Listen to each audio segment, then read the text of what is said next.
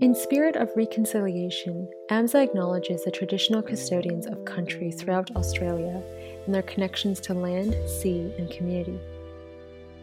We pay our respect to their elders past, present, and emerging, and extend that respect to all Aboriginal and Torres Strait Islander people today.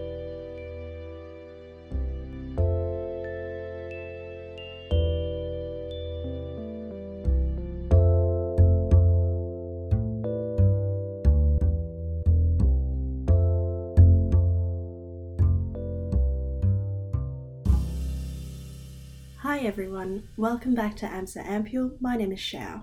Today I'm really delighted to introduce Jessica Gregory from the blog Delicate Little Petal. Jess is a 27-year-old Australian living with hypermobility spectrum disorder, temporomandibular joint disorder, fibromyalgia, premenstrual dysphoric disorder, migraine with aura, and sinus tachycardia. She recently relocated to Belgium and is navigating an extensive treatment program in her new home abroad. She now runs Delicate Little Petal, a website where she writes about physical and mental health issues and hopes to help others avoid the same cycle of shame and isolation by opening up about her own messy journey to diagnoses. She is particularly passionate about advocating for the normalization of mobility aids and is tackling the harmful systemic issues that delay the diagnosis of invisible disabilities, such like her own. She is also an ambassador of help.co, that's HEALP.co, a social networking website that also provides crowdsourced health information to those with chronic conditions. You can find Jess on Instagram and Facebook at Delicate Little Petal or on www.delicatelittlepetal.com. Today, Jess and I will provide more information on the patient's perspective, as well as discuss the importance of accessibility and inclusivity in medical school.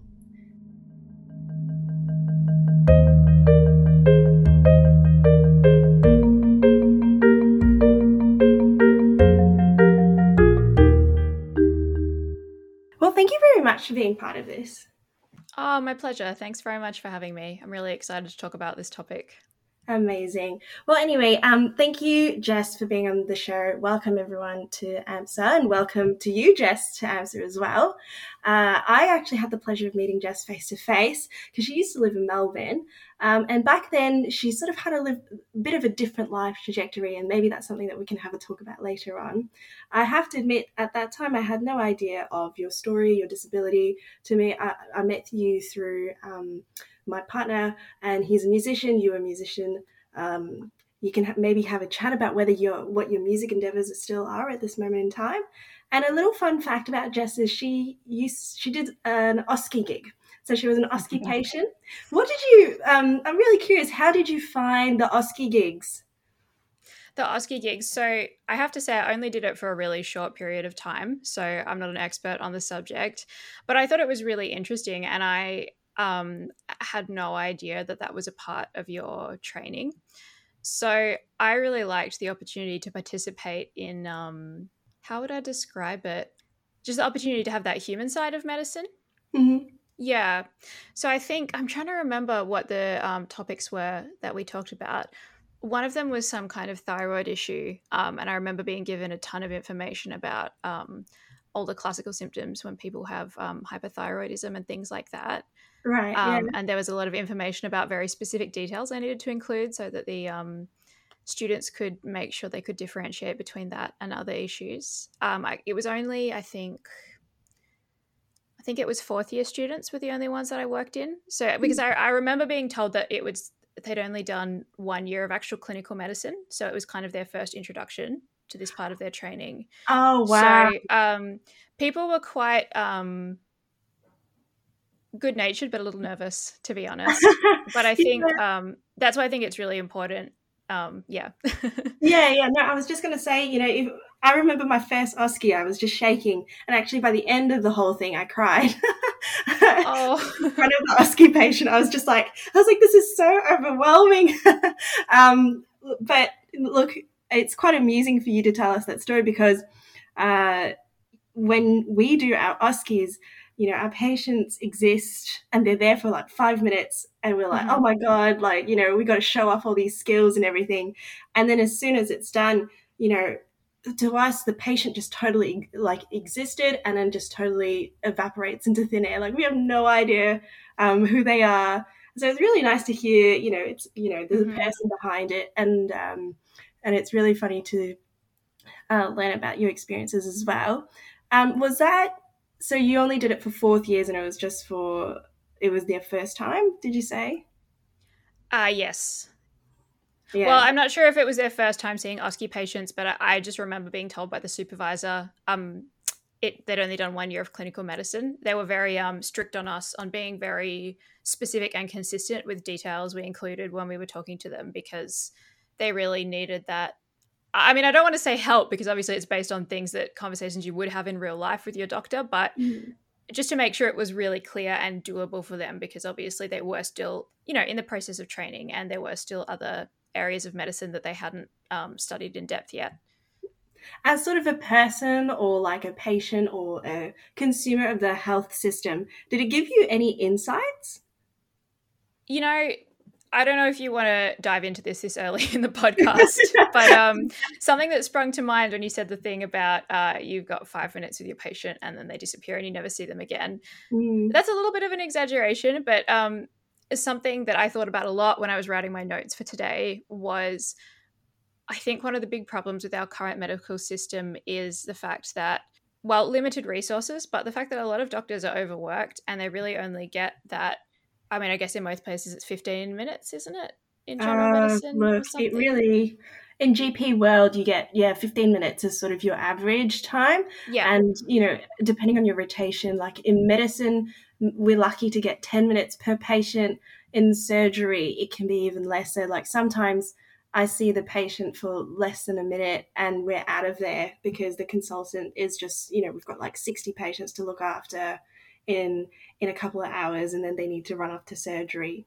So yeah, Good I agree with grief. you. I Yeah. agree with you. It is such a limited amount of time, and um, I think we want to give patient more time, but it's just there's a Mm. lot of pressure.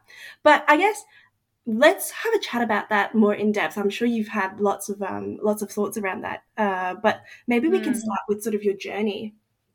Um, Definitely. yeah, because I started reading your blog, Delicate Little Petal, around about the time when I heard about it through James. Mm-hmm. And initially, I thought that something had happened in Belgium, and Mm-hmm. um, and you had developed, a sort of sickness then. But Mm. through reading your post, I realized that things probably started at a much earlier age. What were sort of the key moments that have led you to where you are currently? Yeah, I would say your assumption is not entirely wrong. So I would say things reached crisis point shortly after I moved to Belgium. Mm-hmm. And I would say it had been building to that point for probably about 2 years before that. But I actually started having chronic pain for the first time when I was 12 years old. So, in terms of my journey, I was born in Perth in 1994. So I'm Mm-hmm. 27 now. And when I was really young, I was always a really energetic and joyful child, and I loved playing outside and participating in sports and things like that. And then, yeah, around the age of 11 and 12, I started having a lot of really bad, unexplained injuries. I had bursitis in both my hips, I had tendonitis in multiple places. I totally tore through the tendon in one of my ankles playing basketball, which was frankly just quite horrific. I actually had to use a cane for several months even after I was off my crutches because it took such a long time to get Oh better. goodness, yeah. And obviously, those are all injuries that can happen to anybody. But the unusual part about it was the frequency of them for me, how quickly they were occurring after one another, and the fact that the activities I was participating in were just not proportionate to the severity of the injuries that I was getting. Right, right, right. Um, and that developed into chronic back pain. And I also started having a lot of joint dislocations. Mm-hmm. Um, I dislocated both my elbows trying to do the monkey bars at school, just to give you an example. So that I did kind of miss out on that childhood experience because that pretty much put me off that for life. Yeah, fair enough. Fair enough. I would be very concerned if both my elbows popped out. Yeah, exactly. And just to give sort of our more junior listeners out there, elbows are one of the sturdiest joints. It is very difficult to pop out an elbow, especially. How old were you when you popped out both your elbows? So the earliest I have a memory of it is 12, but from subsequent conversations with my parents, I definitely dislocated at least one elbow from around the age of 4. Because definitely from clinical experience, I have heard of dislocated elbows in a younger population, sort of around 4 or 5-ish. You know, when kids get really excited and then they hold on to their mum and then they swing them all the way around. Oh, really? And it's like, oh, whoopsie, there goes an elbow. I have heard it in that context, but at the age of 12, that's pretty rare because, you know, most of your bones and ligaments would have strengthened by that time.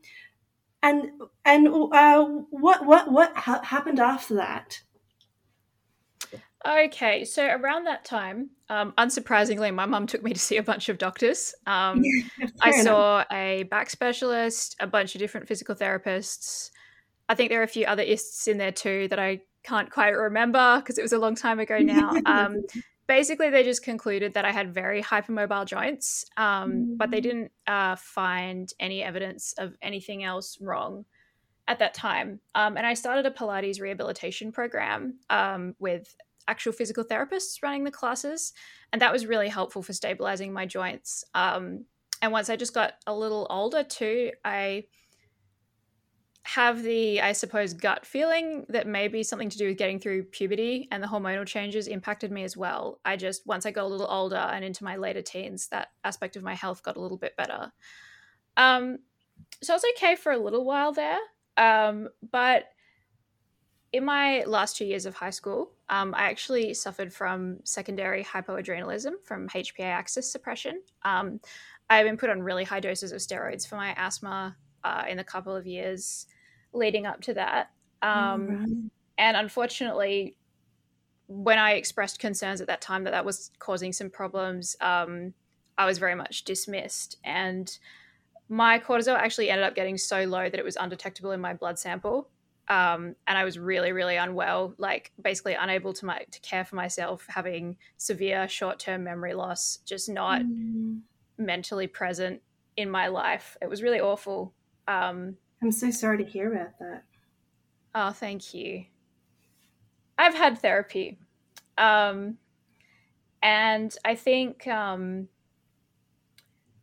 I did really struggle to finish high school because of that, but I did eventually manage, and then I got accepted into the Western Australian Academy of Performing Arts, which was fantastic for me because not only was it the course that I really wanted to do, and I had already found my love of music and trombone and knew that I wanted to pursue that professionally, but it also gave me the chance to have kind of like a fresh start and not kind of be like the sick girl that I'd developed the reputation for in my last couple of years of high school. And at the time, like, I felt like that was a positive thing, and maybe for my mental health, I needed that break from thinking about myself like that. But looking back, that kind of really spiraled into me kind of living in a state of denial about what was happening to my body. And because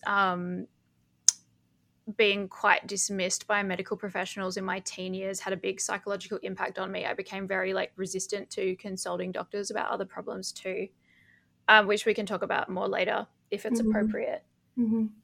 But I did, despite that, end up when I got to that stage where my cortisol was, I know it's not technically zero, but from a blood analysis perspective, it was listed as 0. I ended up getting hooked up with a really great endocrinologist who treated me, and within about a couple of weeks I felt like a totally new person. So that was really good, and that actually gave me the confidence to move to Melbourne, which is where I did my honours year at the University of Melbourne, which is how I met you and James. And I really loved living in Melbourne. I had a lot of great performance opportunities, like both during and after my studies there. And I also got a lot more serious about developing my skills as a trombone teacher, which is something that I really loved, and something that I'm thinking a little bit more now about trying to get back to now that I'm getting a little bit more stable in my well-being. And yeah, initially, well, not even initially, actually, for the first couple of years, things were actually going really quite well for me there. But towards the end of my time in Melbourne, so my early to mid 20s, I guess, my dislocations started getting a lot more frequent and painful again, even though I'd kept up with physical therapy over the years. And I also just started having a lot of weird symptoms too, like a lot of dizziness and fatigue. And a good example of that would be like there were instances where I'd be getting on the tram I'd be on my way to work, and I'd just suddenly have this really intense sensation like I was going to black out, and I was sweating really profusely and things like that. I'd actually had to get off the tram a couple of times.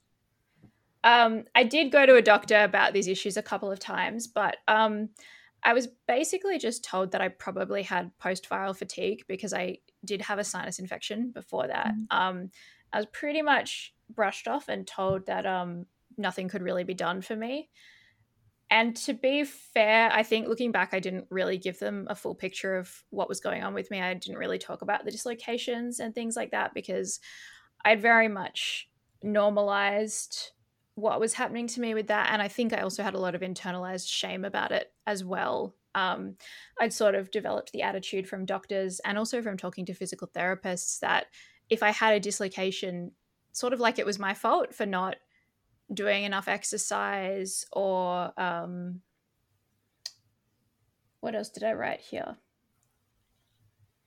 Yeah, mainly just for not doing enough joint stabilizing exercises. And I was also met with a lot of disbelief too. Like, not disbelief that the dislocations were happening, but a lot of them were happening when I was sleeping, which obviously is not normal. In particular, I had a lot of really bad shoulder dislocations while I was asleep during the night. And some therapists pretty much made no secret of the fact that they thought that wasn't how it happened, that I was covering up some kind of embarrassing story about how it really happened or something like that. Right.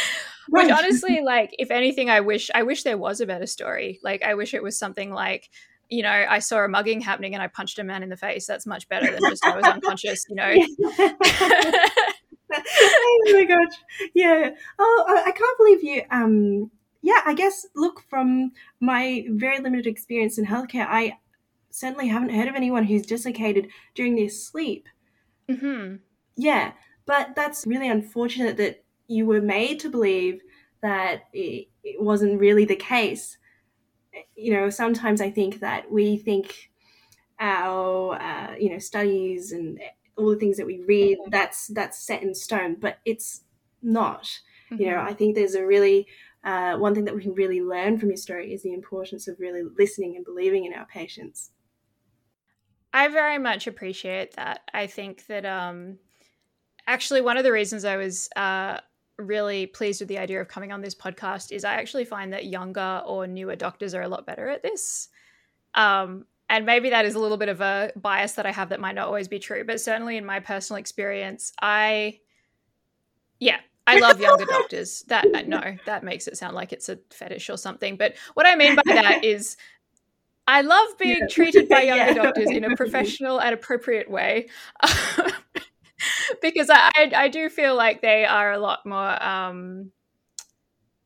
open-minded and willing to really listen to the patient, and perhaps more aware of the fact that sometimes things are complex and not textbook, and that there are things that research is still emerging about, and, you know, more data. And I think, look, one of the curses that a lot of doctors face is with age comes cynicism. And I think that can unfortunately tarnish a lot of experiences that patients have had. And being, you know, sort of a medical student going to turn into a junior doctor, we actually do get the most amount of time with our patients, which is kind of ironic considering that your care is usually under the most senior physician or the most senior surgeon. But in the end, it is the interns that you do see a lot, or the residents who run around the hospital a lot, unless you go into the private hospital, but that's a totally different system. But that's really, really encouraging to hear that even though as young doctors we don't have the experience, at least we do have the ability to listen and be a little bit more open-minded. Definitely, definitely. So what's sort of happened once you got to Belgium? Basically, around this time was when I had made my plans to move to Belgium. And, I want to stress that the doctors that I did see prior to that, it wasn't that they were unkind or anything. I just don't think that we were having good communication, I just don't feel like they understood where I was coming from. And unfortunately, I think I was already at a point where I was not maybe the best at being fully open about what was happening to me. So because they said everything was fine, I really compartmentalized what was happening to me and pushed on with my plans to move to Brussels. I was moving to do my master's degree in classical trombone there, which was something that I was really excited about. And also because it was something I'd actually put off for health reasons previously, I was really, really determined that I was absolutely going to get there no matter what. Which in the end, I mean, it had pros and cons because I think the adrenaline and a few OTC medications really kept me going for a while, and especially during the moving and flying process, which internationally, I mean, it's just exhausting for any human, I think like you could be in the best health in the world and be exhausted after that. Yeah. But once I settled in there, that's where things became quite frightening. My pain became really disabling. I stopped being able to walk upstairs and things like that. And I started having, I'd had a lot of dizziness, but I started having full-on blackouts, including once in a lecture, which was really quite embarrassing, to be honest with you. Oh, no. It was a real head desk moment. And I started having like some really big issues with muscle weakness too, and also involuntary jerking, which I'm sure you know a lot about playing an instrument through James, and you know that makes it pretty impossible to be a good musician, especially for something like the trombone. So I did have to drop out of my course in Brussels, which was quite heartbreaking because prior to the deterioration of my health, I really actually had been happier than ever with my progress, and I was really happy with my classes in Brussels, and I'd also found a really great mentor who really had my back, and I think had actually been very supportive of the fact that I wasn't in the best health. And I think if I had have been a little bit more stable, he would have really had my back to help me still get where I wanted to go despite that. So that was a little bit of a, I think the phrase too little too late comes to mind. But I've had time to make my peace with that now. Fortunately, I've had time to make my peace with it, but it was really hard at the time, However, the silver lining of me pushing through with my plans to move to Belgium was I actually just ended up Googling doctors near me, which we all know is the best way to find someone who's a good match for you. And the first person at the top of the list was just a doctor in my suburb, and she actually turned out to be really great. She is still the doctor that I see now 2 years later. So I had an absolutely huge stroke of luck. She was really thorough and a really good listener. And I think what made the real difference was she was really willing to spend the time with me and dig into my whole history to look at the full picture of what was going on. Of course, by then, the pandemic was in full swing. So even though this process started 2 years ago, I've only really made progress in the last, serious progress in the last 6 months, because there has been a lot of waiting around and a bit of applying stopgap measures in the meantime. But eventually, after getting referred on to the hospital here, I was diagnosed with hypermobility spectrum disorder, fibromyalgia, sinus tachycardia, temporomandibular joint disorder, and migraine with aura as well. And I've also been referred on to have the genetic testing done for Ehlers-Danlos syndrome and mastocytosis. Bloody hell, that's a hard word to say. Mastocytosis. You can tell me if I'm saying that correctly. No, I have no idea what mastocytosis is. Actually, I've never heard of that. What is that? Oh, it's a mast cell activation disorder. Oh, okay. Yeah. And that's proving to be a long process getting those tests done, but eventually we'll get there, hopefully. Yeah. Oh, fingers crossed you get to know a little bit more about what's happening Hmm. with your body.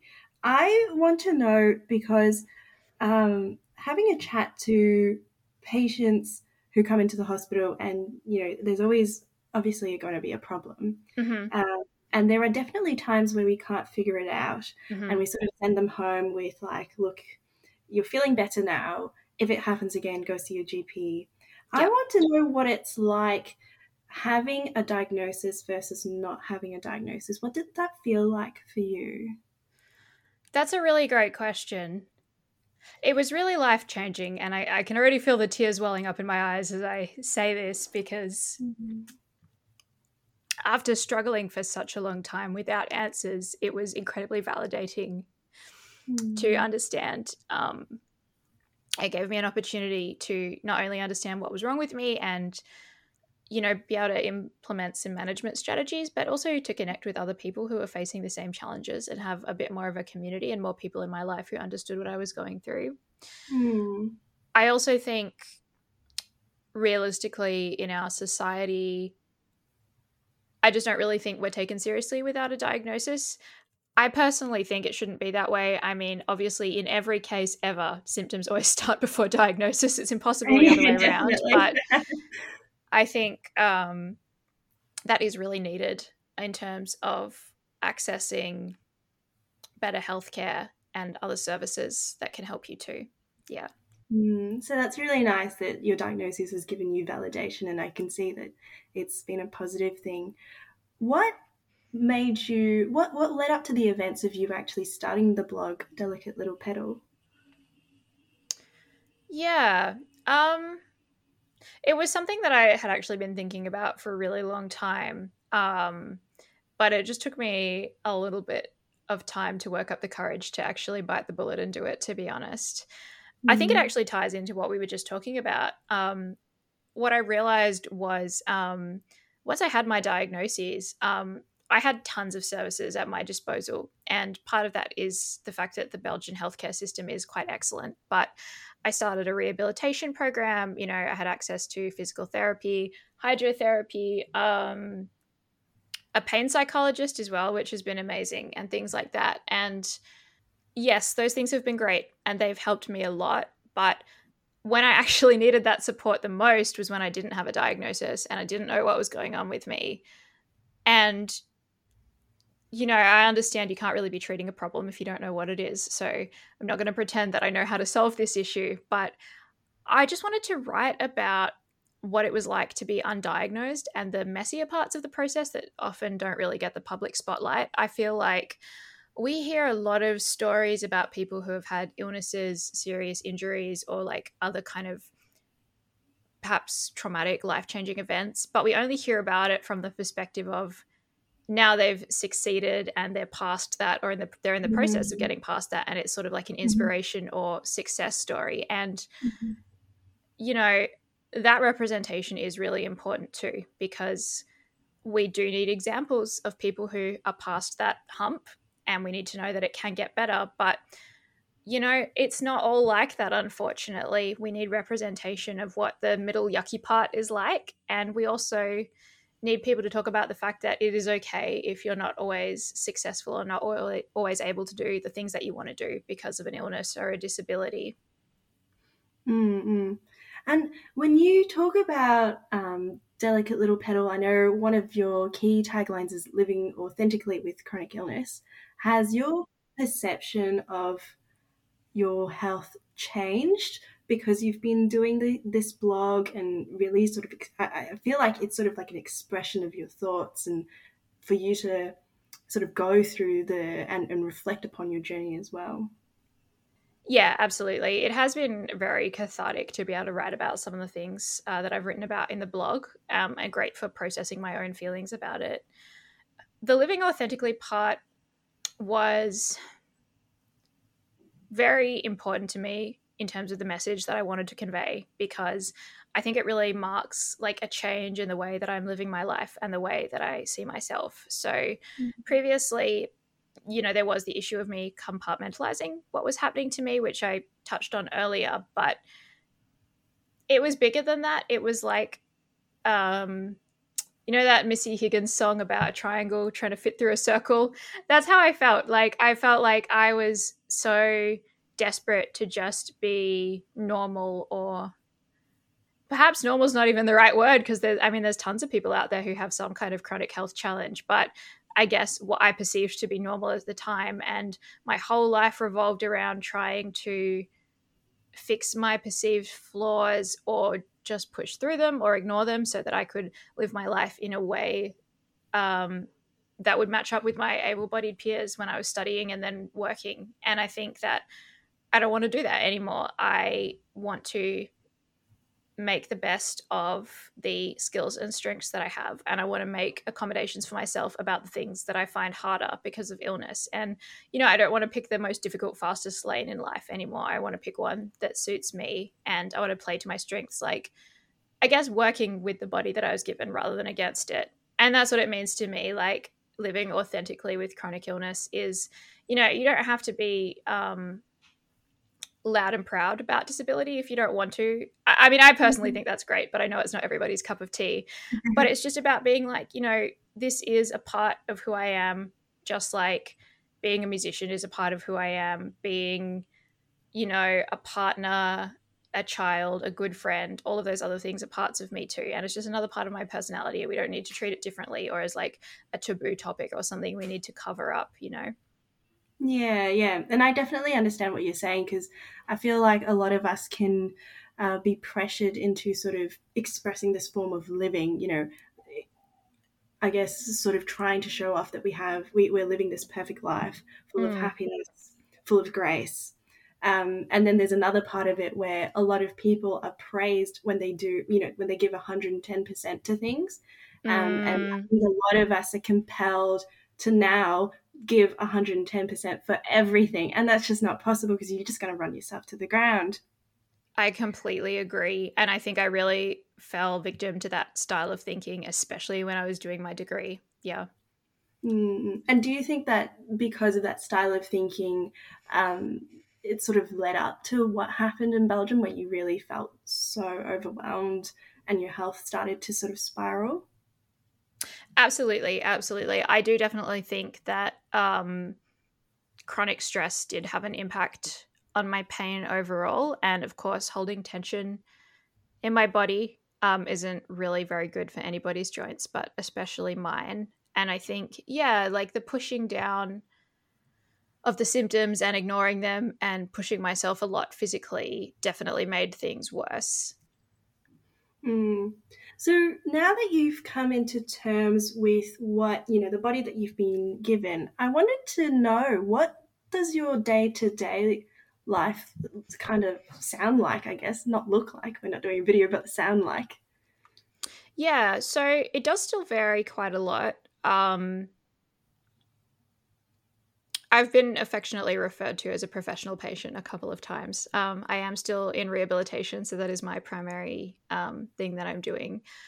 For example, next week, so Monday, I have pelvic floor therapy.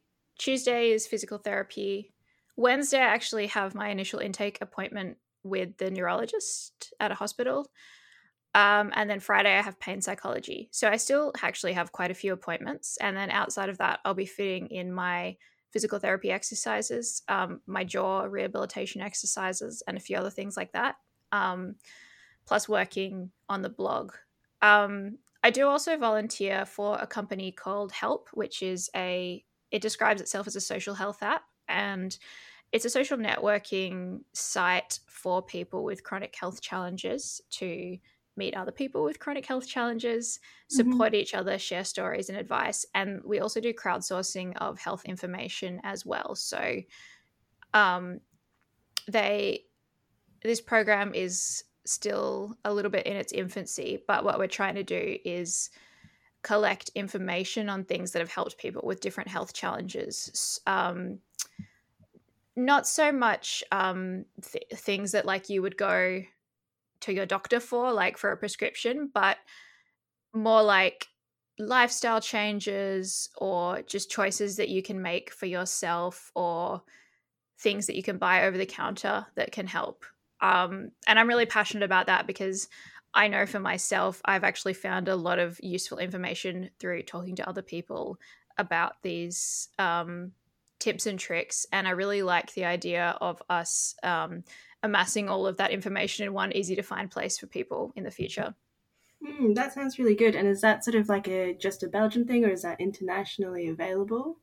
That's internationally available. Oh wow, that's fantastic. Yeah, so it's an app that you can download. The Android version hasn't come out yet, but you can currently download it for Apple or iOS. And there will be an Android version soon. So Oh, good, good, good. That's a really wonderful resource, and I think it's really supportive to hear, or comforting to hear that there are sort of all these social networks in between people, whether they can share their own experiences. I'm curious to know, through your experiences, and I guess now through connecting to people or other people with chronic illnesses, do you think that the current definition or the current perception of what disability is like needs to change? I guess question stems from the fact that I don't know if you watched the Paralympics, which was literally just 2 weeks ago. mm-hmm. Whilst we're recording, I think when this gets uploaded, it'll be a little bit later. And I think it's really interesting to see that majority of the people who are in the Paralympics has a physical disability, which I'm guessing stays quite constant. Mm-hmm. I want to know what you think of the current knowledge or the current perception of what a disability / chronic illness is. I think this is a really interesting subject, actually. So I'm glad that you brought it up. A term that I've been seeing a lot lately is dynamic disability. And I think that's really great because it's a great kind of palate cleanser for what you were just talking about how a lot of the disabilities that we see represented are very constant. And perhaps, I think in the case of the Paralympics especially, a lot of them are quite visible. It definitely, tends towards disabilities that are visible. And while that representation is really important, I do think that we are lacking in representation for some of the more invisible disabilities, as they're often called. And yeah, it's a really difficult subject because I feel like there's not really anything that I can say that would be sure to encompass all the different invisible disabilities and all the different ways that they affect people. I like to think of a disability as any long-term problem or difference or challenge that has an impact or limits your ability to do something in life. So that could be a long-term physical injury. It could be a physical illness. It could be a mental illness. Or, in my case, it's not really just one thing. It's a combination of a barrage of a bunch of different smaller things that all add up to have a big impact on me.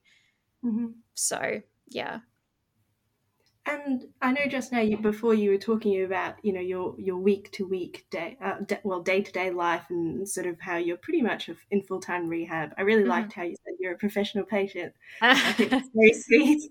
And now combining it with this notion of dynamic disability, I wanted to know, in your experiences, how do clinicians and healthcare workers go about treating people with dynamic disabilities, and do you think that there's more that needs to be done?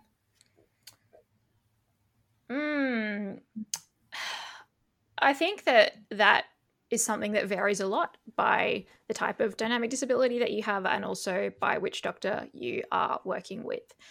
So at the moment, I am having multiple treatments which are quite different. And the overall impact of those working together has been really positive for me. But unfortunately, through talking to other people, I feel like that's not always the case. And a lot of people, I suppose, don't get I would describe it as functional support that they need. So they might be prescribed a medication for a specific symptom or problem, or they might be prescribed physical therapy for a specific injury or pain. But there isn't enough being done to address like how it's impacting them in their day-to-day life.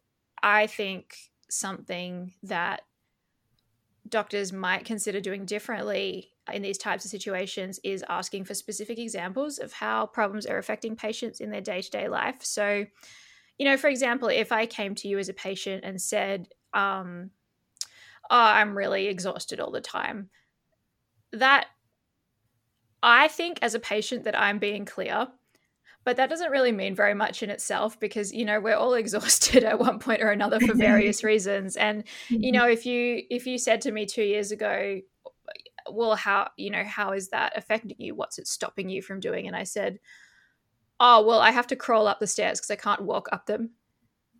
That gives you a much clearer idea of what I might need help with. Because I think a lot of the time, it sounds crazy to say that now in retrospect, but I just normalized that because I had just very slowly gotten to that point. It wasn't like I just woke up one morning and couldn't get up the stairs. And I think I think like if I had have been encouraged to clearly communicate those examples of how things were affecting me earlier, that probably would have sped up the process of my diagnosis and treatment, I think. Yeah, I think from my point of view, I would definitely agree with that. The amount of times, especially in GP, when you hear, hey, doctor, I'm feeling really tired. This is something that we can do about it. It's so common that I think we ourselves also normalize that complaint. So, we start thinking, oh, that's a normal thing for people to be tired. And I have to say, in this day and age, especially with the pandemic happening, things changing all the time, it's reasonable for people to be tired, but definitely something that we can learn is asking patients exactly what they mean by they're feeling tired. Because had I heard that you were crawling up the stairs, I'd be like, okay, that's not normal. And I suppose from a patient's point of view, because I myself I'm a consumer of health, it can be really difficult to fully open up and to know what exactly to say to trigger a response from, I guess, your clinician. I actually got very interested into one of your particular blogs, and I was wondering if we could chat about it. You typed up a fascinating piece on fibromyalgia, and you called it the F word. Yep. I wanted to know what inspired you to write that particular blog. So it was something that had kind of been stewing in the back of my mind for a while, but I actually heard an interview on another podcast called Pretty in Pain, where they interviewed Melissa Corrigan, who is a fibromyalgia sufferer herself and also a disability advocate on social media, about her life with fibromyalgia. And she had a similar difficult journey to diagnosis like me. And I just felt like, as great as that interview was, I had so many follow-up questions. So I ended up getting in touch with her to ask her those questions. And I really enjoyed talking to her. And so I thought it would be great to share that information with everybody else and expand that into a full article on an explanation of what exactly fibromyalgia is. Because unfortunately, there is a ton of misinformation on the internet. And not even just, there is a little bit of willful ignorance, unfortunately, I think, but also just things like, the technical definition of what it is and the diagnostic criteria has actually changed multiple times, even in just like the last couple of years. And, articles or not articles, but I guess posts more written by laymen get published on the internet and they're correct at the time. But 5 years later, they're not, they don't align with what current research and data says, and they're still out there and they're still the first things that are coming up when people are searching what is fibromyalgia. And that really bothered me. And I think, from sort of a medical point of view, I think the fact that they're changing their diagnostic criteria every couple of years just stands for how little we know about it. Yeah, absolutely. I just wondered, do you think that people in health treat you differently because you have had the diagnosis fibromyalgia? I would say, fortunately, in the case of my GP, no.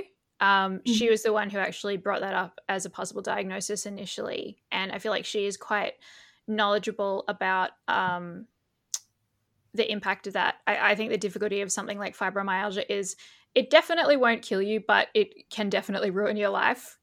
And I think that's what's difficult is like, I'm very grateful that it's not something that's going to finish me off. But yeah, my doctor really understood that it can still ruin your life without killing you aspect of it. So that's been great. But yeah, I do think that people do tend to, I think people have a tendency to not be perhaps willing to look at other health problems if you have a diagnosis of fibromyalgia. This is entirely based off my own experience, of course.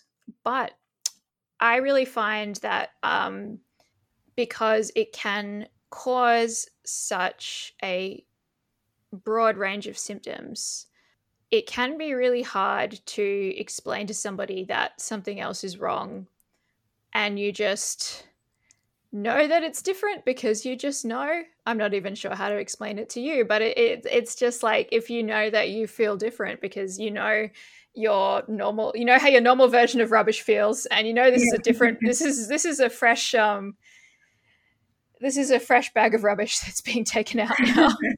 Right. So you sort of know when something is perhaps due to your fibromyalgia versus you're getting pains for something else in a yes, exactly. That's a much more eloquent way of describing it. Right. Yeah. No, that's all good. That's all good. I've had a very lucky opportunity to have little chats to lots of patients with fibromyalgia and that diagnosis, which is why I was so interested in learning about it. Obviously, I do know sort of the darker sides and also the really positive sides of having that diagnosis and how clinicians interact with patients with fibromyalgia, which is why I was so curious, which I guess brings us to, if you're ready to have a talk about it, what sort of happened during your teens, because I think that people with chronic illnesses do tend to come with a lot of trauma and a lot of bad experiences with healthcare. And I think a really dangerous thing is they can be so traumatized by the experiences that they don't come and seek help in time. Yeah, I totally agree. I think, yeah, it's a very sad issue because what you've just said completely aligns with what my experience was, to be honest. I would say that the situation that impacted me the most in this regard was when I had secondary hypoadrenalism from HPA axis suppression, which it was diagnosed when I was 19 officially, but I think looking back, I had symptoms from about 15, 16. It was just, to put it bluntly, it was just unbelievably shocking how difficult it was to get that treated and taken seriously. And there were so many problems along the way. One of the first roadblocks that I came up against was actually lack of knowledge about how to do the testing for that correctly. The main issue being was that the doctors that I saw in Perth didn't seem to be aware that certain medications need to be discontinued for AM cortisol testing to be accurate. Particularly like in terms of birth control pills and things like that. They can give an artificial elevation of cortisol in the blood sample. And so it was initially completely overlooked because it was something that was tested quite early on as part of a bunch of other tests I had trying to figure out what was happening, and it all came back normal. So I too, of course, knowing nothing about this at the time, I went, okay, cool, it's normal. We'll move on to looking at some other type of problem. But I really started to notice that the more my steroid dose increased, the worse my symptoms seemed to get. And I ended up looking up online the side effects of steroid use. This is oral steroids like prednisolone and things like that. And something that came up was this, that certain individuals are more sensitive than others to the suppression of the adrenal glands due to the disruption of the HPA axis. And I brought this up with my doctor and was told flat out that that wasn't true and that is not a problem that exists. I actually wrote an article about this too for my blog with a ton of journal articles and references. And I will send it to anybody who is listening to this who still thinks that it's not a real thing. Obviously, it's not something that happens to everyone, but there is significant evidence that a certain subset of the population is sensitive to that impact from long-term steroid use. Right. Yeah. So just for my knowledge, is it you were taking the steroids, and was it when you stopped the steroids and you noticed that you were getting the effects, or was it you were taking more and more steroids and you were getting the symptoms concurrently? Okay, so I would say that the short answer to that is both. So I was definitely having symptoms that were getting worse in severity while my steroid dose was increasing, my inhaled and oral steroid dose. But when I had patches where my asthma was in more of a crisis state and I needed to take a short course of much, not stronger, but just more milligrams of prednisolone. And after that was completed, that's when my symptoms became just unbearable. Yeah. I got you. Sort of like your adrenal glands were like, well, somebody else is working for me, so I'll just go on holiday. Yeah, I mean that's pretty much what it is. It's pretty much what it is.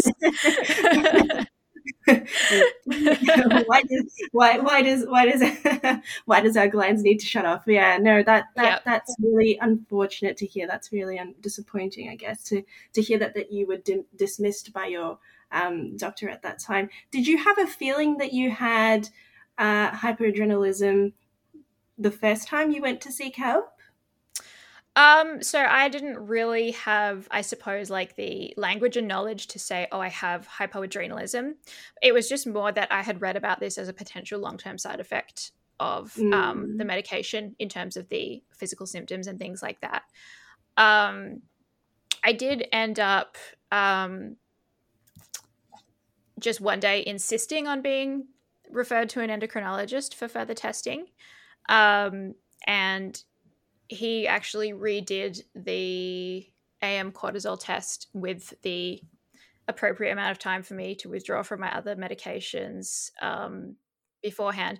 And that's when it came back as significantly lower than what it should have been, which that was definitely the thing that set me off on the right path, because it was some solid clinical evidence that something was wrong. But I was still met with a lot of dismissal in terms of how bad the symptoms were. And I think also, there was an element of fear with taking me off steroids in terms of my asthma. So I understand it was like a little bit of a complicated issue in that regard. But yeah, there was definitely a perception that, the symptoms couldn't really be that bad, even though from a, I'm not sure what the word is, analysis perspective. What would you call it? The all the numbers on the page that you get after you get your blood test. Yeah, I think analysis would work. Yep. yeah, analysis.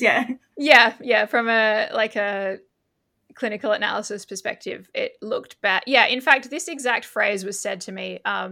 It looks bad from a insert word here perspective, but it's just not actually that bad. It was very much like smashing my head into a brick wall at that point. I eventually, because I just kept coming back and complaining, because I was starting to develop a little bit more courage and stubbornness by then, because it had been a few years, I was eventually sent for an insulin tolerance test. Would you like me to explain what that is? Definitely explain what that is, because I think I personally don't know what it is. Some people listening will know, and some others. It is a test that's not very often performed, and it's quite funny. Like when I called the lab to schedule it, there was a very specific lab, and the initial person that I spoke to didn't know what it was when I called them to try and book the test. So I'm just going to pull out my notes here from when I wrote about it, because I just want to make sure I get everything technically correct. Okay, so the difference between these two tests is the AM cortisol test is obviously the go-to one, where your resting cortisol is getting measured first thing in the morning, whereas the insulin tolerance test is actually measuring how your adrenal glands and pituitary gland respond to a situation of simulated physiological stress. Mm-hmm. So that's done by you withdraw from medications again that might affect the results, and you have a short period of fasting. And then you're injected with short-acting insulin to push your blood sugars down. And then repeated blood samples are taken while that process is occurring so that they can, I suppose, see, in comparison to the time elapsed to when you've been injected with your short-acting insulin, where your emergency cortisol response is at. It's not a very nice test to have done. It is... Some people get concerned about the potential dangers, but it is actually done in a very safe way. There's always multiple doctors present, and there is, there's one who's always, I wrote this down because this is really important. There's one person there whose sole purpose is to inject you with dextrose if needed. If your blood sugars get too dangerously low, that's their only job. They stand there holding your arm with their needle. Yeah. So, and in response to having that test done, my cortisol was super low. It didn't even get to what the starting level should have been before we even started the insulin injections. So it was about as bad as it could have been. And basically... I'm trying to think of a nice way of saying this, but I can't think of one. You can edit this out if you want to. The endocrinologist just absolutely shit the bed with these results, frankly. I have the perception that basically, like, he didn't get the results he wanted or was expecting, and so he decided to just not act on them. If you're listening, you owe me for therapy. So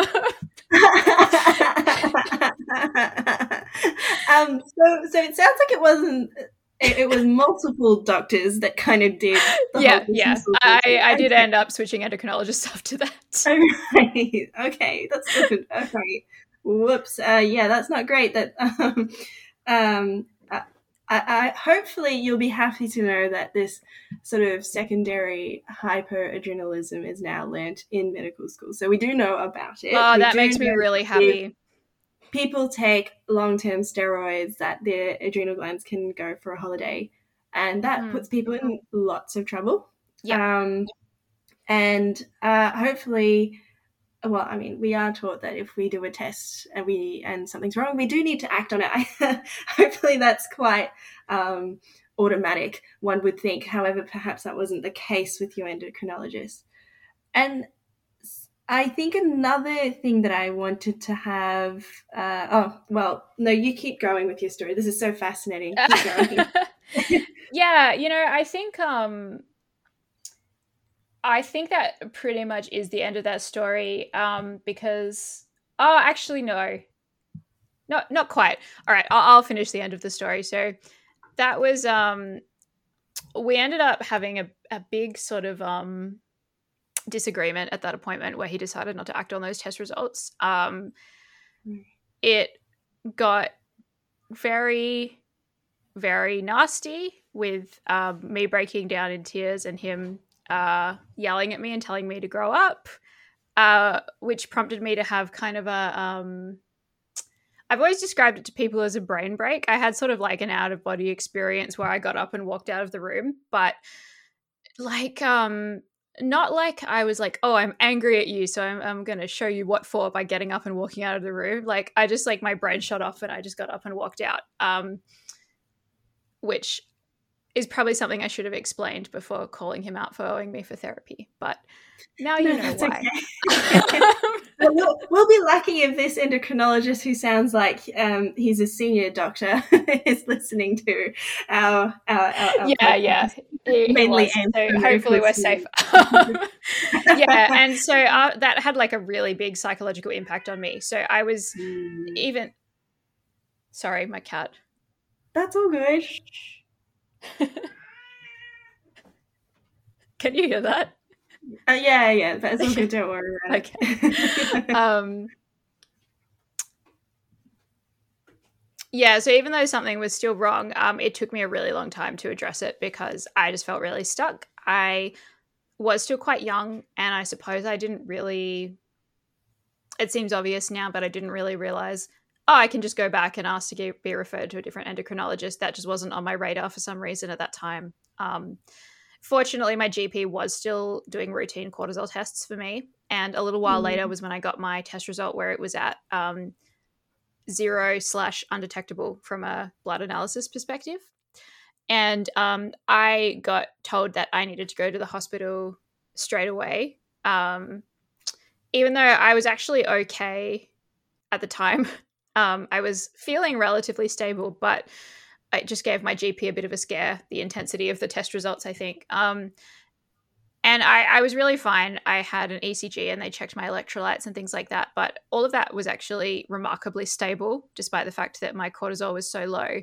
And then I got referred out again to a different endocrinologist, which is how I got well treated. I changed from Seretide to Alvesco for my asthma inhaler, which that was chosen because there's some evidence that the steroids from Alvesco are better at acting locally in the lungs and not traveling around the bloodstream. And that made a huge difference for me. And I also cut out my oral steroids. Okay, that's actually not true. I stopped taking prednisolone and I switched to cortisone instead. And then we did like a program where I gradually weaned off it. So, obviously that did provoke some symptoms temporarily, but it was done in a controlled way so that my adrenal glands and that word, hypothalamus. I'm just going to mumble it so people can't hear me pronounce it incorrectly. Right. The part of the brain that is responsible for telling you to make cortisol could readjust to functioning normally, basically. And that made a huge difference. Yes, I was absolutely stoked. Like within about 3 weeks, I just felt completely different. Oh, that's fantastic. Yeah. That's really good to hear. It sounds like the interactions that you had with that second endocrinologist was miles better. Miles. Yeah, absolutely. I wanted to know if, we had a chat about, I guess, one of the more negative aspects of healthcare, but now on the flip side, what are more positive interactions, and if there were any particular characteristics that you think are important when it comes to being a healthcare worker? Yeah, I think the number one thing is just being attentive and willing to really look at the whole picture with your patient and dig into their history as much as possible. And I do completely understand that's really difficult. I do understand that a lot of doctors are completely overworked and you don't get enough time with your patients. And unfortunately, I don't know how to fix that. All I know is that it does make a big difference to patient happiness and patient outcomes. Do you think it's sort of important, let's say you don't get everything done in the first session, to be willing to come to or like, I guess from a clinician's point of view, they should be willing to offer more sessions so that they can get to know the patient better. But then on the patient side, for them to be willing and like motivated enough to come to the subsequent sessions. Yes, absolutely. In fact, I'll tell you a funny anecdote to this effect. So I booked a routine appointment with my GP recently just to refill a few prescriptions and a few other things. But it ended up kind of, I can't remember the specifics of this situation, but it ended up kind of spiraling into talking about something else that came up. And I remember saying, "Oh, I'm sorry, I've made you late." And she looked at me and she said, "Don't worry, I saw it was you coming in, so I expanded the appointment to a double." Oh, bless. She knew. Yeah. But I think what you've said is really spot on. I think, if a doctor said to me like, yeah, I think we need more time to discuss these issues. Can you please make another appointment? I think that would be great. And I think that, as you said, you've noticed already that a lot of people with chronic illnesses are coming in with some psychological resistance to talking to doctors, or maybe some bad experiences that have shaped how they feel about going to the doctor. I think potentially that would actually give them a big boost in confidence and willingness to open up, because it's a really clear way of indicating that you're willing to listen and take the time with them that they need. So apart from being attentive and sort of treating a patient, what maybe you could give us a better picture about what do you mean by treating the whole person? What does that mean to you? Yeah. So I think this is something that goes both ways in terms of doctor responsibility and patient responsibility. Mm-hmm. There were a lot of times that I went to my doctor and said, "Oh, I have another sinus infection," or "Oh, my back's really hurting still." And I got given, it's not like I was denied care. I got given, there were some times I needed antibiotics, or I just needed painkillers, or I needed to be referred out to a physical therapist for my back. And I got all of those things. But what I really needed was somebody to say, "I don't really think it's normal that you keep getting infections and random pains and horrific injuries. Maybe we should talk about that as a whole and talk about what might be causing that." Mm-hmm. Yeah. Mm-hmm. It's sort of like instead of just treating one episode at a time, putting it all together. And I'm assuming that you sort of saw the same GP for multiple times. Yeah, I did. When I lived in Perth, especially, I did. Um, I think also in terms of treating the whole person, I think having a good balance with between things like medication and also functional solutions. So I have been given medication since moving to Belgium, which has been quite life changing. But I also have done more physical therapy and also hydrotherapy. And I've also taken up the use of some adaptive equipment as well. And what's really made the difference for me is um, using all of those things to work together as a Mm-hmm. solution rather than. I feel like there's this odd kind of dichotomy in medicine sometimes where some doctors are very resistant to prescribing pain medication, which is completely understandable because there are obviously risks associated with that. But I think sometimes we do just need pain medication, even if it's just to protect our mental health and coping ability, or they are fine with prescribing pain medication, but the patient really has to push for more of an intervention of other kinds, like physical therapy or something like that. And I think you bring up a really, sort of a good point, I guess, to our listeners out there who are currently in medical school. This Mm-hmm. is why non-pharmacological management options are so important, because when Yep. it comes to chronic illnesses, it's not just about the medications that we give patients. It's Yep. about ensuring that they've got functional equipment, access to different forms of therapy. In Jess's case, for you, it's really important that you have hydrotherapy and physical therapy.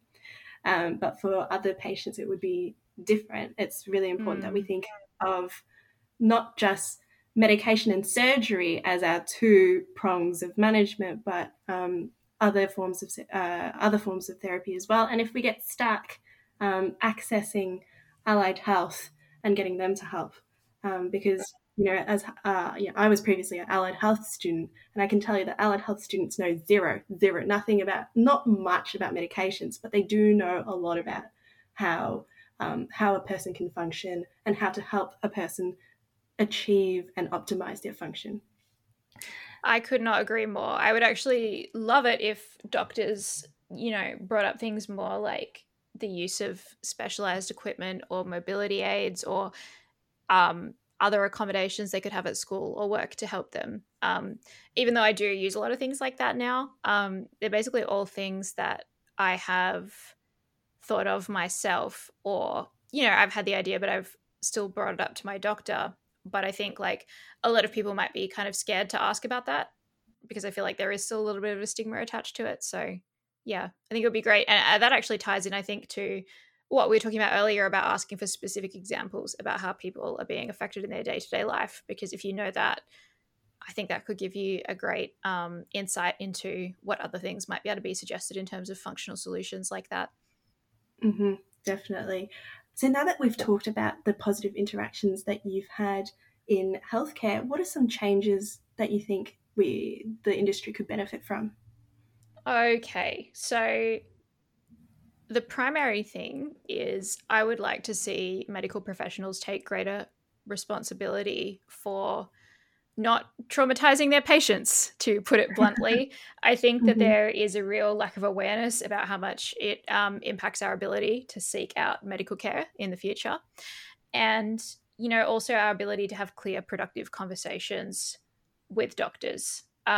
I know for quite a while after the interaction that I had with the endocrinologist that I spoke to you about earlier, I actually had a real problem with having panic attacks in doctor's appointments. And thankfully, I've worked past that now with a psychologist, but that really impaired my ability to communicate clearly about my needs. And it was a real problem.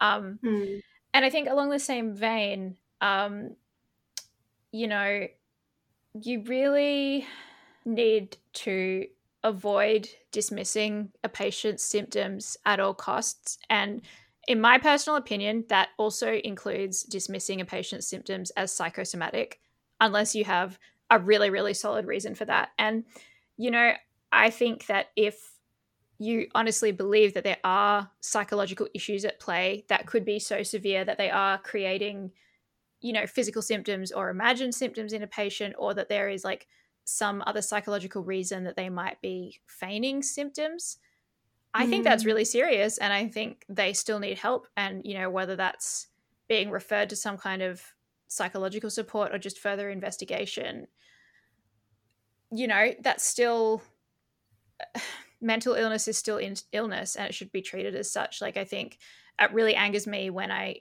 basically see and hear it just being used as an excuse to fob people off. I just don't think that's okay. Yeah. Yeah, and one thing to add there is, I think even though we might think, you know, one of the differential diagnoses is it a psychosomatic illnesses, I think part of the whole psychosomatic is that is real to the patient. Just because it's psychological doesn't mean that they're not experiencing these things. And I guess this kind of comes from, you know, I haven't really talked to you about this, Jess, but the last time I was in hospital, I was diagnosed with a functional disorder. Okay. Functional disorders are known to be psychosomatic. And definitely the care that I received completely, like once psychosomatic was whispered, the care went from we care about you to let's try to get you out of the hospital as quick as we can.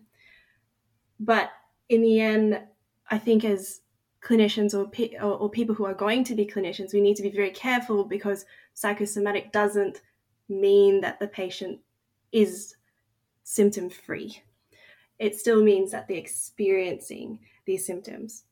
And yes, you definitely brought up a really good point about doctors taking responsibility about traumatizing patients, because I think one of the double-edged swords about being, you know, having a relatively privileged position in society of having that doctor degree is that people look up to you and people look for you for answers.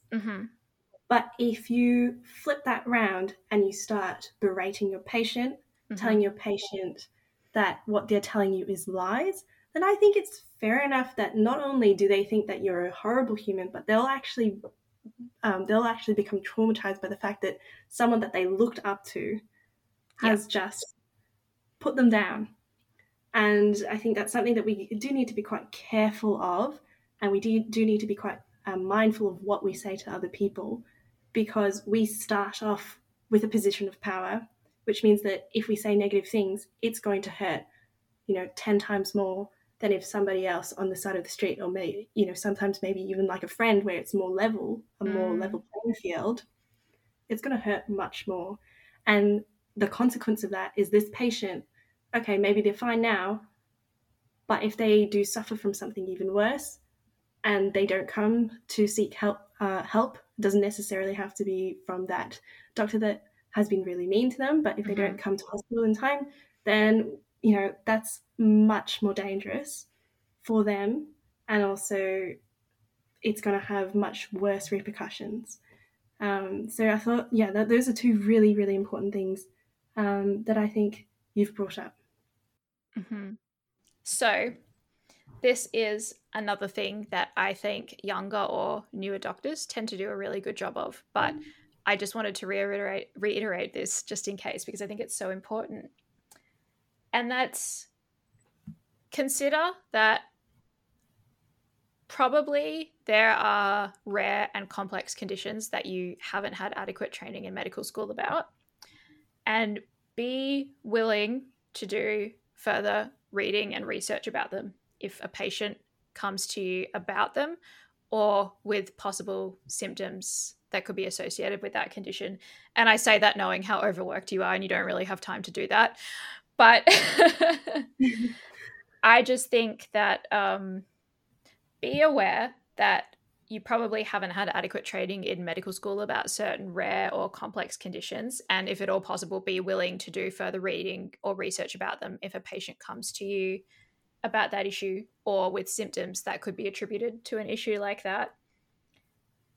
My current doctor is great with this kind of thing, and it's something that I really appreciate about her, because I think it allows you to take a more individualized approach to your patient. I know that I am on some therapies that are a little bit more, I guess, emerging would be the best way to describe it. There's not really, I guess, adequate evidence yet that it is a surefire way to fix or treat a certain problem, but there is emerging research on it, and there are certain things that I just really wanted to try with the help of my doctor. And I think that being willing to work with the patients on an individual level like that with different treatments, and even when it comes to medication, working on individualized doses, I think that's really important, because different things work for different people and everyone's body is different. And a lot of the times we don't really have a way of knowing how different people's bodies are going to react to certain medications. You know, citing my adjustment to duloxetine the first time that I took it. I know probably some of you are listening and thinking, yeah, well, no, Sherlock. But it would amaze you how many doctors don't necessarily make that a comfortable situation to make treatment programs more of an open discussion like that. And I think if you have any previous medical trauma, some patients are genuinely scared to come back and say something didn't work for them or that it gave them weird side effects. I mean, I only have anecdotal evidence of that, of course, but that's something I've really noticed from talking to other people through the blog and things like that. And I guess like an example of that would be, you know, with my doctor, I feel like my treatment is a little bit more of an open discussion rather than just being told what to do. So like I explain what my goals are and she suggests things and I try them and then we discuss it afterwards. So for example, I recently started beta blockers and they have actually helped me feel a lot less dizzy, but they are not really helping with my migraines, which is what I actually went on them for.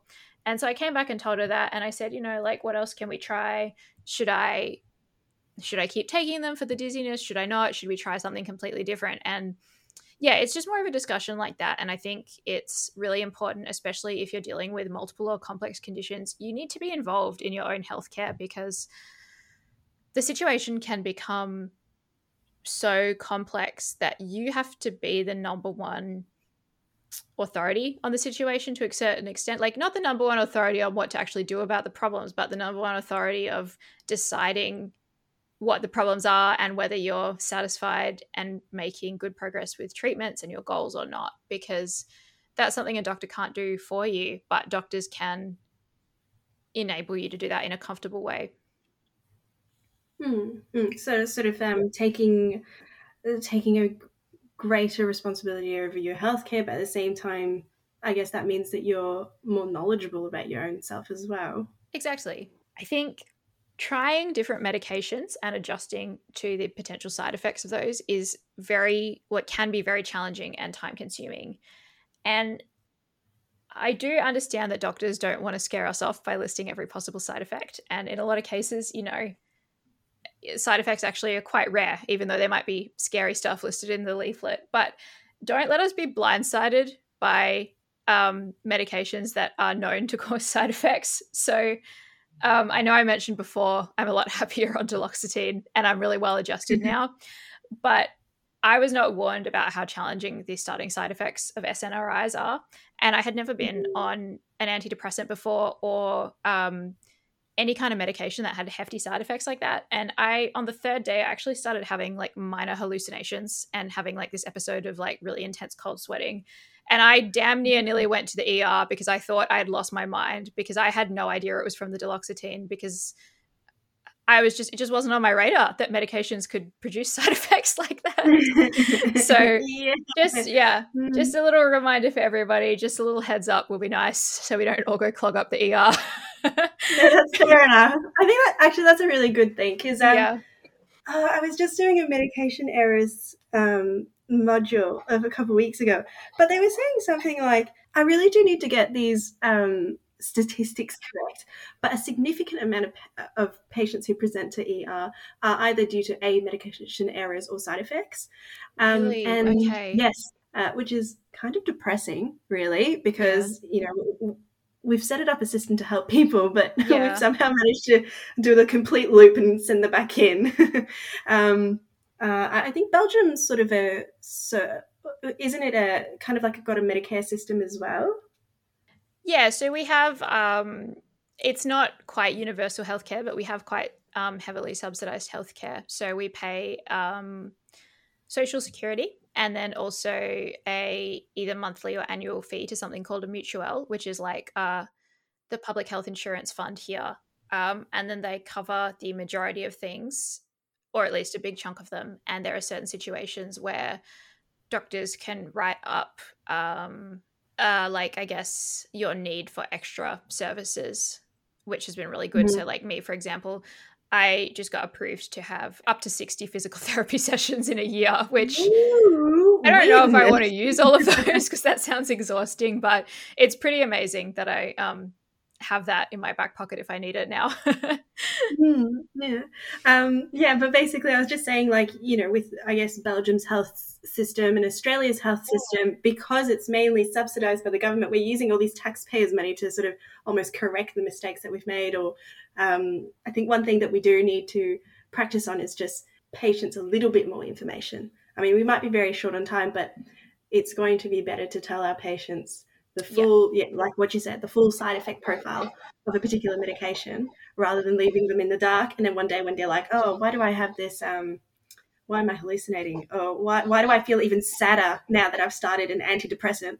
Which kind of doesn't make sense. But that is a very common side effect of, I'm not so sure about SNRIs, but SSRIs, which is the number one antidepressant that we give out. It's kind of ironic that within that first sort of 6 weeks, they've got a really high risk of feeling even more depressed. Yeah, I have heard that. And again, I completely understand you don't want to scare everybody, but even if it's just to say like, hey, just letting you know, like it can get a little worse before it gets better. So just make sure you have, support around you this weekend or something like.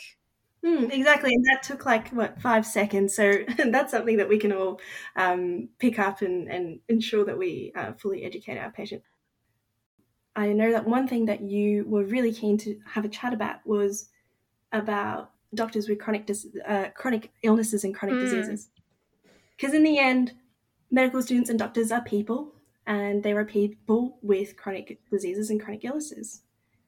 I know you think it's really important to have people with chronic diseases and chronic illnesses get into medicine.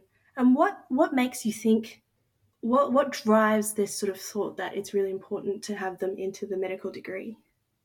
Well, I think it's just kind of like asking why is it important to have women in medicine?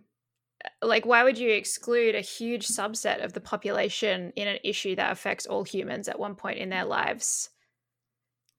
And, if you want me to go into the specifics more, I'd also say that people with chronic illnesses bring a different perspective and potentially real hands-on experiences of what it's like to be unwell, even if they're not actually specifically sharing a health problem with one of their patients. They know what it's like to be unwell, and they may have specific insight into how to treat patients, practically or just emotionally as well, in a way that will be beneficial to them. Mm-hmm. One of the things that I think students as well as junior doctors find really difficult in because I've met quite a few students with chronic illnesses, one thing that I find really interesting is they tend to hide it. Mm-hmm. I don't necessarily know the ifs and why, and I guess it might be a bit muddy to go into the specifics. Mm-hmm. But what do you think? What do you think should a student do? Do you think that it's beneficial to hide it? Do you think it's probably like, what are sort of ways in which a student can become more authentic with or embody their illnesses a little bit more?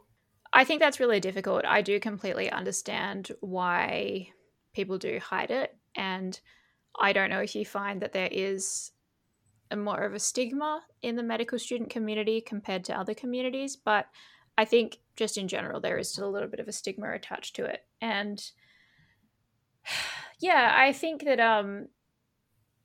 I personally, for myself, I don't think hiding it was beneficial.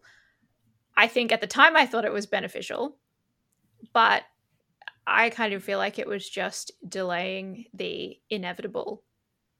I reached a certain point where I did need help and I did need accommodations, and I needed to have people in my life who understood the choices that I needed to make, and I needed to distance myself from people who chose not to try and see things from my perspective, which is so much easier said than done. And obviously it's also a privilege to be able to do that. I want to acknowledge that. But you can't make someone empathize with you. You can't make someone see things from your perspective. And I think the best thing to do is just lead by example as much as possible. So if you have a chronic illness, I really support seeking accommodations, whether that's in school or work or whatever it is, using them to the best of your ability, and then living your life in a way that suits you and the body and mind that you were given. And I am sure that if you did the hard yards to get into and continue with medical school, that you're going to succeed. And then you're going to be an example.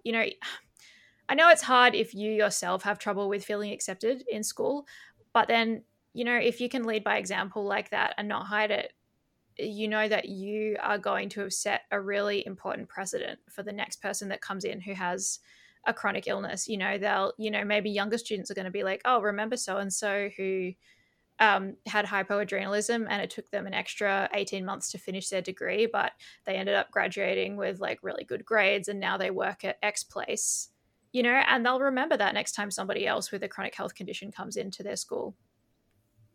Who's open about it. Yeah. Yeah, that's true. That's true. Yeah, I think just thinking about my cohort now, the people who I know who have a chronic illness aren't super open about it, which I can understand. There are, I think, look, there's stigma and then there's expectations. And I think a lot of people want to meet expectations or place very, very high expectations on themselves. I mean, I probably do that too. I think it's kind of like I think, we have to thank it because that's probably how we managed to get into medical school. Yeah. But at the same time, it becomes sort of a hindrance when it comes to truly accepting what a capacity actually is. I feel like a lot of people like to put in 110, 120%, very much like music. You want to meet certain expectations. And I think one thing is the access. I was having to think about this. I was like, oh, do we have access? Like, is accessibility there? And I think if we're talking about physical accessibility, well, I think it's actually not too bad because the hospital is designed to be accessible. And obviously, patients are wheeled in beds all the time. Mm-hmm. So if you had to use a mobility aid, it shouldn't be an issue. But I can understand when it comes to psychological, emotional, that becomes a huge barrier. With your experiences, what's helped you gotten over the psychological and emotional aspects of having a chronic illness? Well, I would say that there's three things. So I think that the first thing is what I talked about before. So actively choosing to distance myself from people who weren't a good influence on my mindset and who chose not to try and see things from my perspective, or who I felt didn't respect the fact that I needed to make some unconventional choices in my life. And I think latching on to different and better relationships, both in person and online, with people who get it, whether that's just someone who has no idea about chronic illness but is a good listener and a good friend, or somebody, you know, that I've met through the blog who we have a lot in common and we can be in solidarity with each other through those challenges. The second thing is seeing a pain psychologist.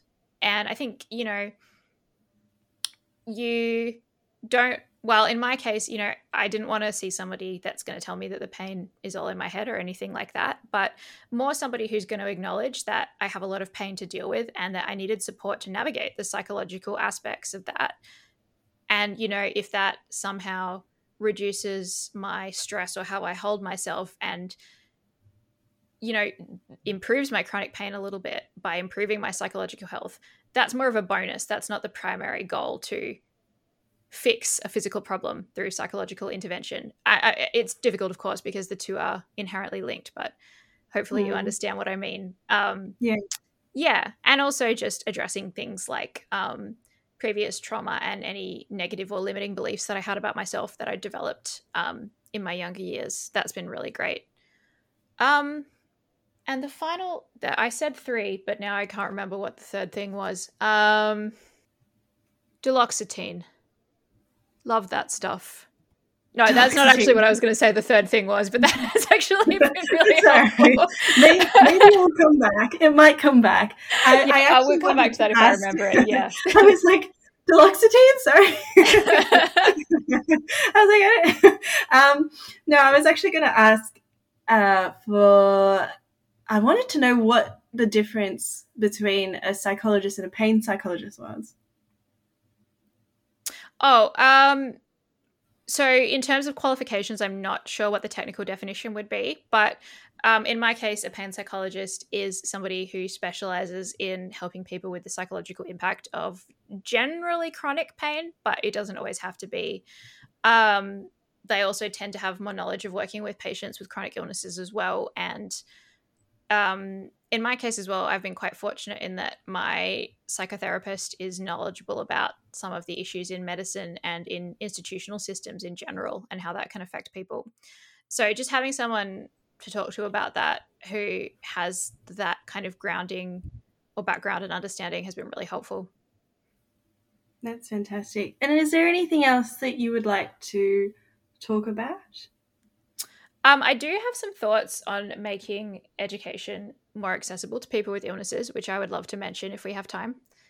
Of course. Okay, great. So I'd like to think that a lot of these would be applicable to medical school, but I also think that they could be helpful for anybody in education. And I think the main thing is, as a society, we need to start seeing chronic illness and disability and the insight and empathy that it brings as an advantage. I think that we as humans all have different strengths and weaknesses because of our genetics, our upbringing, because of all kinds of factors. And if you have a chronic illness, it just means that you have a different combination of those strengths and weaknesses to maybe some of your peers. And I think if we could just all work together and play to our strengths in that way, we'd be much better off. I do also have some practical suggestions that don't involve overhauling our entire society, though, too. So don't worry. I think, yes. So one of them was normalizing online education and other alternative ways of meeting course requirements. Obviously, this is very tricky for some things, but I'd like to think that COVID potentially has gone a long way towards helping us realize that that is possible. And I think it'd be great if we could keep that momentum going, because that's really beneficial to a lot of people. And similarly, normalizing part-time study or extended periods of study to complete courses. And as you said before, not glorifying working ourselves into the ground. I mean, hard work is great and a very admirable quality, but I think hard work within your with chronic fatigue, we say energy envelope a lot, in a way that's not going to be detrimental to your health, because I mean, that's not good for anyone's long-term health, but people with chronic illnesses are going to feel the effects of that sooner. And I think, they might even be deterred from enrolling in challenging courses if they know that that's the culture and they know that they can't really keep doing that in a sustainable way. Mm-hmm. And I also think, and this is really important, we need to actually make it financially viable for students to be able to do part-time study or extended periods of study. So at the moment, it is stupidly hard to get approved for things like Centrelink payments during the 4 periods of part-time study. Like, I know for myself, when I applied for just 1 semester of part-time study, I mean, even though I had a long-term condition, I had to do it as a temporary incapacity because that's all I was eligible for. And that was so difficult and took literal months to get that signed off on. And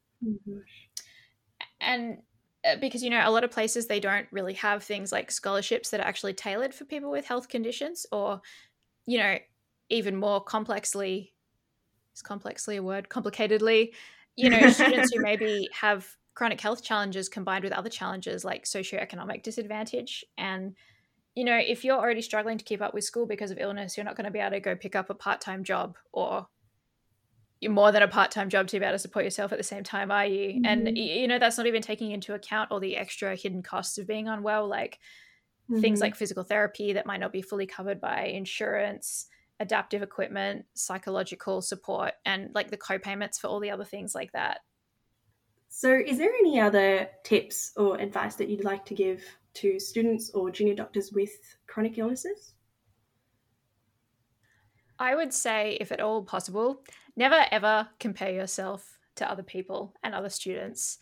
I feel from personal experience that's just going to bring you a lot of unnecessary unhappiness. And I know it's a lot easier said than done, but especially I think if you've had a chronic illness from birth or a young age, we all to a certain extent normalize what's happening to us. And it's so easy to look at people around you and think, why can't I do that? Or why do certain things seem to come so much easier to people? But the reality is you probably have your own challenges that other people don't, maybe some that you don't even realize. Frankly, your life is actually probably more difficult than you realize that it is. That's something, at the risk of sounding self-serving, that's something I've kind of realized through writing about my own life through my blog. And there's nothing to be gained by comparing, even to other people who share the same health challenges as you, because as we talked about before, disabilities can be dynamic and they do affect different people in different ways. I think that could probably be advice for all humans, to be honest, but yeah, definitely. Probably especially for students with chronic illnesses. And sometimes I feel like there's a lot of negativity towards the idea of making illness or disability part of your identity, but I don't necessarily think it's a bad thing. I think for a lot of us, it affects so many aspects of our lives, and for some of us, it's actually easier to build an identity outside of being unwell once we've fully accepted that it is a part of us and that it is having an impact on our choices and how we live our lives. And, further to that, don't waste energy on trying to force people to understand your view of yourself if you make a decision to make it a part of your identity, or don't try and force people to understand the other choices that you're making. It might sound a bit harsh, but, you can always find new people if you need to, who will respect the choices that you've made. And I think that you should take advantage of whatever accommodations you can. So that could be formal accommodations with your school, or it could be something like using adaptive equipment at home, like a shower chair or knee braces. And, if you're not sure where to start with that, I think it's great to meet people who have similar challenges in life to you. So I have met all kinds of people through my work with the Help app. And I've actually learnt all kinds of tips and tricks about hypermobility from YouTube. And that's been great. And finally, it's okay to shop for doctors sometimes. I think, being dismissed or seeing a doctor that has outdated information about something, like I've been told before, like I've had a doctor before who doesn't, air quotes, believe in EDS, and you best believe I didn't go back after that first appointment, you know, you can get the support you need from another doctor. And if you have a complex health situation, you might sometimes start to feel like the problem is with you. But I think as long as you are being clear and honest about what's happening with you, the problem's probably not with you. I think, unfortunately, some of the issues we've talked about in this podcast are a little bit of an epidemic. And I think you really need someone who will take the time with you and that you feel comfortable sharing really personal things with. Very, very powerful messages. And definitely, you know, there's, in the same way there's a spectrum of patients, there's also a spectrum of doctors. Mm-hmm. And, you know, for people who are listening to this and thinking about specialties that they want to get into, and, you know, you were talking about relationships that you had, and if they were, you know, not very useful to your well-being, or they were actively harming you, I mean, I think that's sort of the same way to approach certain, you know, when you're trying to figure out what hospital you want to work in, or when you're trying to figure out what specialty you're trying to be in. Be mindful that you'll be around people a lot, you'll be around your colleague a lot, and I think it would be really, really unfortunate if you were stuck in a specialty where your chronic illnesses or your chronic disabilities were not able to be recognized, or people were actively trying, forming bad stigmas around them. So get to know, I guess, what the culture of the particular places you want to work at, and also the culture of the particular specialities, because in the end, they are groups and pockets of human beings. And you want to work somewhere where you're going to be accepted, not you want to work terribly hard to get into a place where you're not accepted at all. Absolutely. And, you know, you're just one of, you know, the side links. You know, that's not fun, and that's not really a great way to live either. Thank you so much for all the information that you've given us today, Jess. It's always really nice to have a chat to not only, I know we've had lots of guests who were from the medical profession, but it's really nice to sometimes have a chat to people on the other side of things. As you said, a professional patient. I feel like that would be a really good a good episode name. But we'll see what this episode becomes.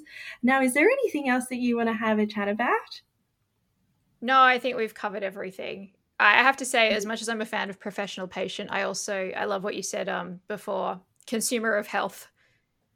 Oh, yeah. I think professional consumer of health. I think I might add that to my Instagram bio, consumer of health. Oh yeah, definitely.